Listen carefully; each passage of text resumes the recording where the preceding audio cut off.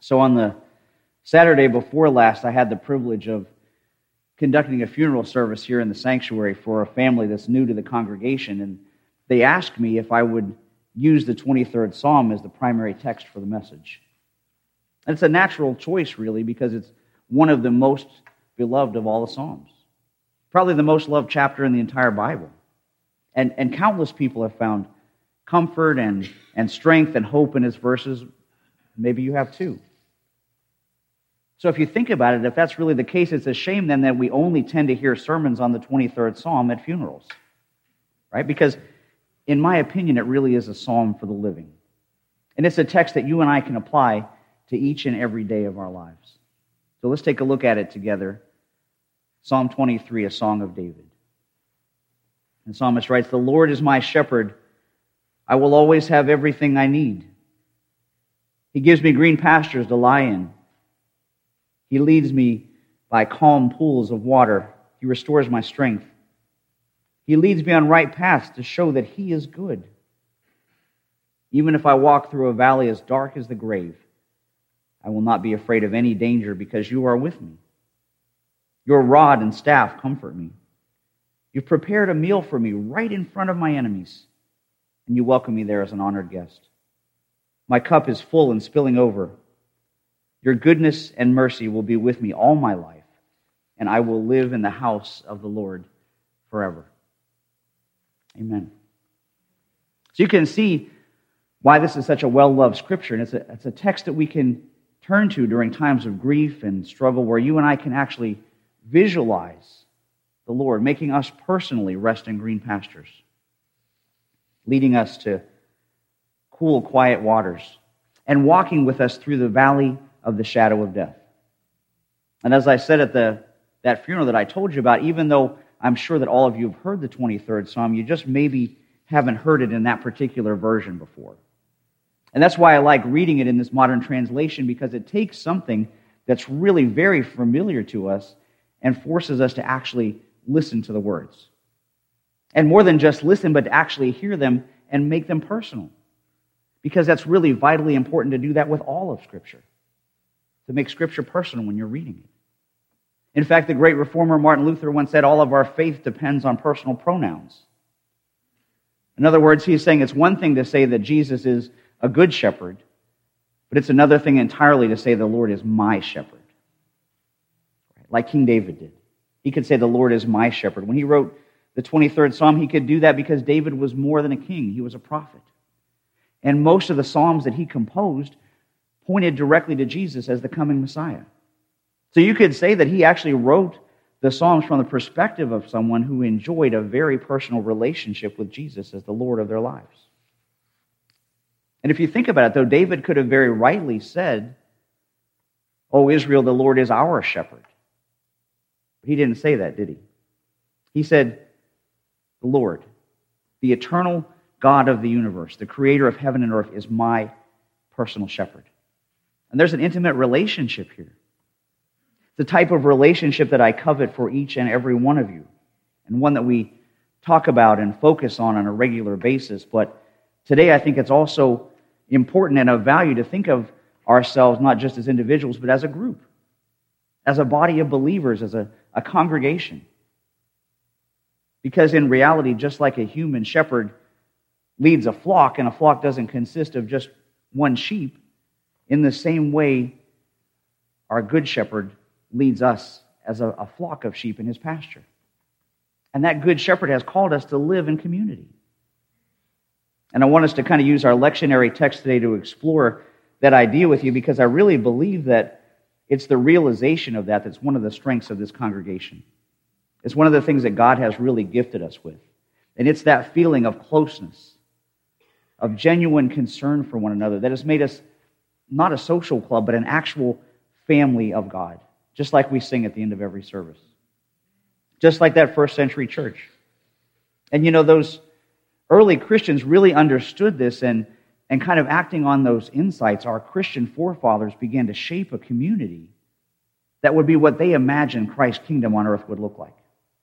And that brings me to the New Testament portion of our lectionary today from the book of Acts. It's a text that speaks specifically to the way that the first flock of Christians lived out their following of Jesus after his resurrection appearance. And I want to read this to you from Acts chapter 2, beginning in verse 42. So he writes, "All the believers devoted themselves to the apostles' teaching and to fellowship and to sharing in meals, including the Lord's Supper, and to prayer. A deep sense of awe came over them all, and the apostles performed many miraculous signs and wonders. And all the believers met together in one place and shared everything they had. They sold their property and possessions and shared the money with those in need. They worshiped together at the temple each day, met in homes for the Lord's Supper, and shared their meals with great joy and generosity, all the while praising God and enjoying the goodwill of all the people. And each day the Lord added to their fellowship those who were being saved." And Luke, in his recording of this book of Acts, records that these early Christians devoted themselves to sound teaching and to the breaking of bread and to prayers, but we could just simply say that they worshiped and fellowshiped together. And corporate worship and fellowship like that are vital in experiencing the comfort and the hope and the strength of our Christian faith. That's why in the New Testament, Christians are always identified with other Christians. And that the imagery that the Bible uses to describe this kind of essential relationship we have with Christ and with the other Christians is illustrated in terms of an assembly. In fact, the book of 1 Peter, he tells us, we are the flock of God, God's chosen people, a chosen generation, a royal priesthood, a holy nation, a peculiar people. Some of us are more peculiar than others. The New Testament book of 1 Corinthians, Paul describes Christians in Corinth essentially the same way. He says of them, the body is not one member but many. And that those many members make up one body and are to act as a family. In fact, almost 250 times in the New Testament, Christians are referred to as brothers and sisters. And these Christians, you have to realize, were from different cultures and different backgrounds and different races, because within a single early church fellowship, there would be men and women and rich and poor and slaves and masters and Greeks and Romans and Jews, but they were all brothers and sisters. It didn't matter what their status was outside of the fellowship and in the world outside those doors, because they were related to each other in Jesus Christ. In fact, Paul tells us as much in Galatians chapter 3. He says, "For you are all children of God through faith in Christ Jesus. And all who have been united with Christ in baptism have put on Christ like putting on new clothes. So there is no longer Jew or Gentile, slave or free, male and female, for you are all one in Christ Jesus." And the point is that Christians associate with and are committed to each other simply because they're Christians. That's what Christians do, because that's who we are. We're a body. We're a family. We're the gathered flock. And at least that's how Christians saw themselves until about the last 2 decades or so. And we've kind of fallen away from that. Earlier this week, I read kind of a funny little article about someone who was joking about what he called bedside Baptists or couch potato Congregationalists, or the one I thought was really funny was lazy boy Lutherans. Meaning people of all of our different denominations who choose to sleep in on the Lord's Day and never attend anything but the temple of television on Sunday mornings. And I realized that he was intending it as satire, because he goes on to say, many people refuse to go anywhere near a church unless their nephew is playing sheep number 2 in the Christmas pageant. Right? And that's true. But on the other hand, his article is more than a joke when you consider that there are people out there who claim to be and call themselves Christians, but also believe that they can get more out of a walk in the woods listening to a podcast than they can from the typical Sunday morning worship service in God's house. And now, please don't mishear me. I'm all for using media to spread the gospel. In fact, right now, because our internet service is down, Mike back here is using his own phone to broadcast this service live. So no pressure, Carolyn, now that you're done singing. You did a good job. Right? But I'm all for television and radio and Facebook and YouTube. And I am sincerely grateful for the folks out there who regularly log in to the church's website to hear God's Word. And for those of you that don't know, through Mike's innovations and all the things that he's done back there, and this congregation's support of sound and video and broadcasting, we have weekly listeners not just here in town, but in Lakeland, in Tampa, in Miami. We have Pennsylvania. We have listeners in Georgia. We have listeners in Canada, Germany, and a really large section of listeners all the way on the other side of the world in Tokyo, Japan. And I hope all of the folks out there that are listening, I hope you know that we are all praying for you, and you're really part of our extended family. And it's really humbling to think that the Lord is using this small little congregation to reach out to so many people. It's incredible. So I absolutely believe in broadcasting the good news over the airwaves and doing it professionally so that we can continue to reach brothers and sisters that way. Maybe those, who knows where they're from, or they're in a hospital bed or a nursing home. Maybe there are folks that have to work on Sundays and can't get to a church. And in some cases, maybe they're simply in a place, an isolated area where no church exists. Like we had, for quite a while, we had just one single person logging in Armenia. Who knows? And God is certainly sufficient to reach out and to speak to and to care for those people's needs. And yes, you can go to heaven without going to church. But even though it's technically possible to live the Christian life in isolation, it is not ideal, and it is certainly not the norm. Because when you become a Christian, you're called into a relationship with the Good Shepherd, but the Bible also makes it clear that we are to become part of a flock and to enter into a close fellowship with other Christians. You see, the New Testament never divides Christians between the categories of church members and non-church members. All the way through, it assumes that everyone that is in Christ is a willing participant in some local assembly. It never mentions Christians who are just part of the universal church but have no link to a local one. In fact, one scholar said any idea of enjoying salvation or being a Christian in isolation is foreign to the New Testament writings. Because you see, wherever Christians are within range of each other in the New Testament, they meet together. Every time the Apostle Paul comes to a town in the book of Acts where there are no Christians, he wins converts and he immediately organizes them into a small group, a little church, and he places shepherds over them that report directly to the great shepherd in heaven. One commentator said it's illogical to say that you are merely part of the worldwide universal church, yet refuse to gather with the segment of that universal church that exists in your geographic area. In other words, he's saying it's silly to say that you're part of the church of Christ, but you won't go to the church that's in your backyard. He said it would be like claiming that you own a car when the fender is in Phoenix and the engine is in Tucson and the wheels are in Paradise Valley. He said, then you don't have a car, you have the beginnings of the inventory for a junkyard. Because that stuff just won't function unless all the pieces are put together, and the church must be together to carry out its function and its purpose too. You know, in our Wednesday night Bible study, 6:30, by the way, for those of you that don't come,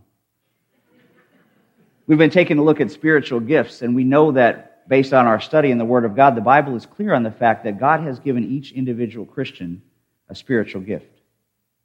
But one of the aspects of the study that we've looked into quite a bit is the fact that these abilities are not provided to elevate an individual. They're not provided to lift up the person that received them. Your spiritual gift wasn't designed to promote you personally or to make you feel good or to make you the envy of others. But rather, our gifts are designed and given so that as Christians we can minister to one another for the good of the body, to build up the whole group. In fact, the New Testament is full of one another commandments. If you look at 1 Thessalonians chapter 4, it says we are to comfort one another. 1 Thessalonians 5 says we are to build up one another. James 5:16 says we're to confess our sins to one another. And then he goes on to say he commands us to pray for one another. And I could go on and on with those. So we have to ask ourselves the question, how do we obey those commands if we stay away from the gathering of other believers? And the truth is that we can't. Because God has designed His people, He's designed us to experience those green pastures and those quiet waters and those banquet tables of the kingdom, together with other members of the flock, other Christians in our faith community. And not only was that the strong emphasis of the first century church, but it was the driving force behind our congregational ancestors, the Pilgrims.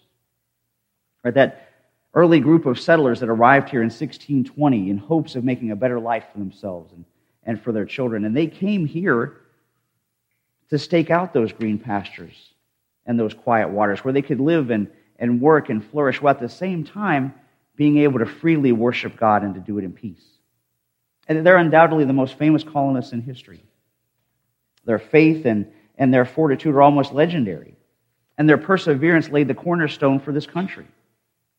But more importantly, their story of courage and gratitude to God and love for one another still inspire people today. And it can actually serve as a model for us as we live out their example and their model of dependence on the Good Shepherd and their dedication to the true flock of God. But to do that, I think we have to kind of see them as they saw themselves. They get characterized a lot, but they were educated Englishmen who wanted to escape religious controversy and economic problems. All those things that were plaguing their time, and they wanted to emigrate to America. They believed that membership in the state-controlled church violated their biblical principles to be true Christians, and that they had to break away and form an independent congregation that looked to the Word of God rather than to the advice and the doctrines of men, who many times turned out to be wolves in sheep's clothing. But when they broke away and they formed these independent congregations, they committed wholeheartedly to time spent together, not only in working to build up this new society, but in corporate worship and in witness to the Native Americans that they encountered. And what I thought was really interesting, here's one historian talking about their commitment to meeting together, said their Sabbath services were held twice on Sundays, in addition to sermons that were often given on Thursdays, and as occasion demanded on days of thanksgiving or days of fasting, and weekly holidays called in response to God's providence. He says all were observed in a manner similar to the weekly Sabbath, with morning and afternoon services, which approximate time were from 9 a.m. to noon and from 2 to 5. So you guys ready to get back to that? 9 a.m. to noon and 2 to 5? I don't know. I think I'll be taking a nap this afternoon, but we could talk about it. But they took their priority of meeting together very seriously, in spite of the fact that they were in constant danger of being attacked every time they met. There was a visitor from the Netherlands, in fact, to the Plymouth colony in 1627, a man named Isaac de Razier, who describes their service. He's writing back home, and he says of the Pilgrims, upon a hill they have a large square house with a flat roof of thick sawn planks, upon the top of which they have 6 cannon. The lower part of the house they use for a church, where on Sundays and usual holidays the people gather by the beat of the drum, each with his musket or flintlock. They have their cloaks on and place themselves in order 3 abreast. Behind them comes the governor in his long robe, and beside him on the right hand comes the preacher in his cloak, and on the left hand the captain with his sidearm and his cloak. And so they march in good order, and each sets his firearm down beside him. So you see, these people were determined to worship and be together to meet with God, even though all these odds are stacked against them, and even if they had to worship with their coats on and their weapons beside them, because they affirmed that God himself had prepared a table for them right in the presence of their enemies. And then they needed to cherish that fact and to long for that gathering, which is really in stark contrast to how believers today often live. Where I'll be the first to admit that sometimes in our past, when Vicki and I have stayed at home from church because there was a little bit of snow on the roads when we lived in Pennsylvania, or when we decided to sleep in because we were just too busy from working all week. But the Pilgrims, had a different perspective, one that we should emulate, because they lived their faith out and they spent their whole lives in fellowship with the Lord and with each other. And there's a really great poem by William Bradford, who's actually our church's original namesake. This was originally Bradford Congregational Church, that speaks to this, and I want to share it with you. It's not very long. Bradford writes, "To the north or south, or which way you'll wind, churches are spread and you'll pasture find. Many men of worth for learning and great fame, grave and godly to these parts here came, whose names are precious and elsewhere expressed. Oh, how these their flock did faithful care. Their labors love and works declare, and such as survive do strive the more to do like them that have gone before. Example take here by you that shall come, and after time, when their race is run, to have the gospel preached here with power, and such wolves repelled as would devour. And now with plenty their poor souls are fed with better food than wheat or angels' bread. In green pastures they themselves may place, and drink freely of the springs of grace. A pleasant banquet is prepared for these, of fatling things and wine upon the lees. Ho, eat, my friend, saith Christ, and freely drink, he bade. For I myself, for you, have this banquet made. I think that's a beautiful poem. And with that imagery from Bradford's poem and from King David's 23rd Psalm, it actually takes us from outside in the green pastures into the palace, from those fields into the guest chamber, from the banks of the river into the banquet hall. And it pictures a God who is not just a good shepherd, but who is our gracious host. As our God invites us, all the sheep of his pasture, into his house, where we can dwell with him and with each other in unhindered and peaceful fellowship. And knowing that that's our final destination should define everything that we do in the meantime.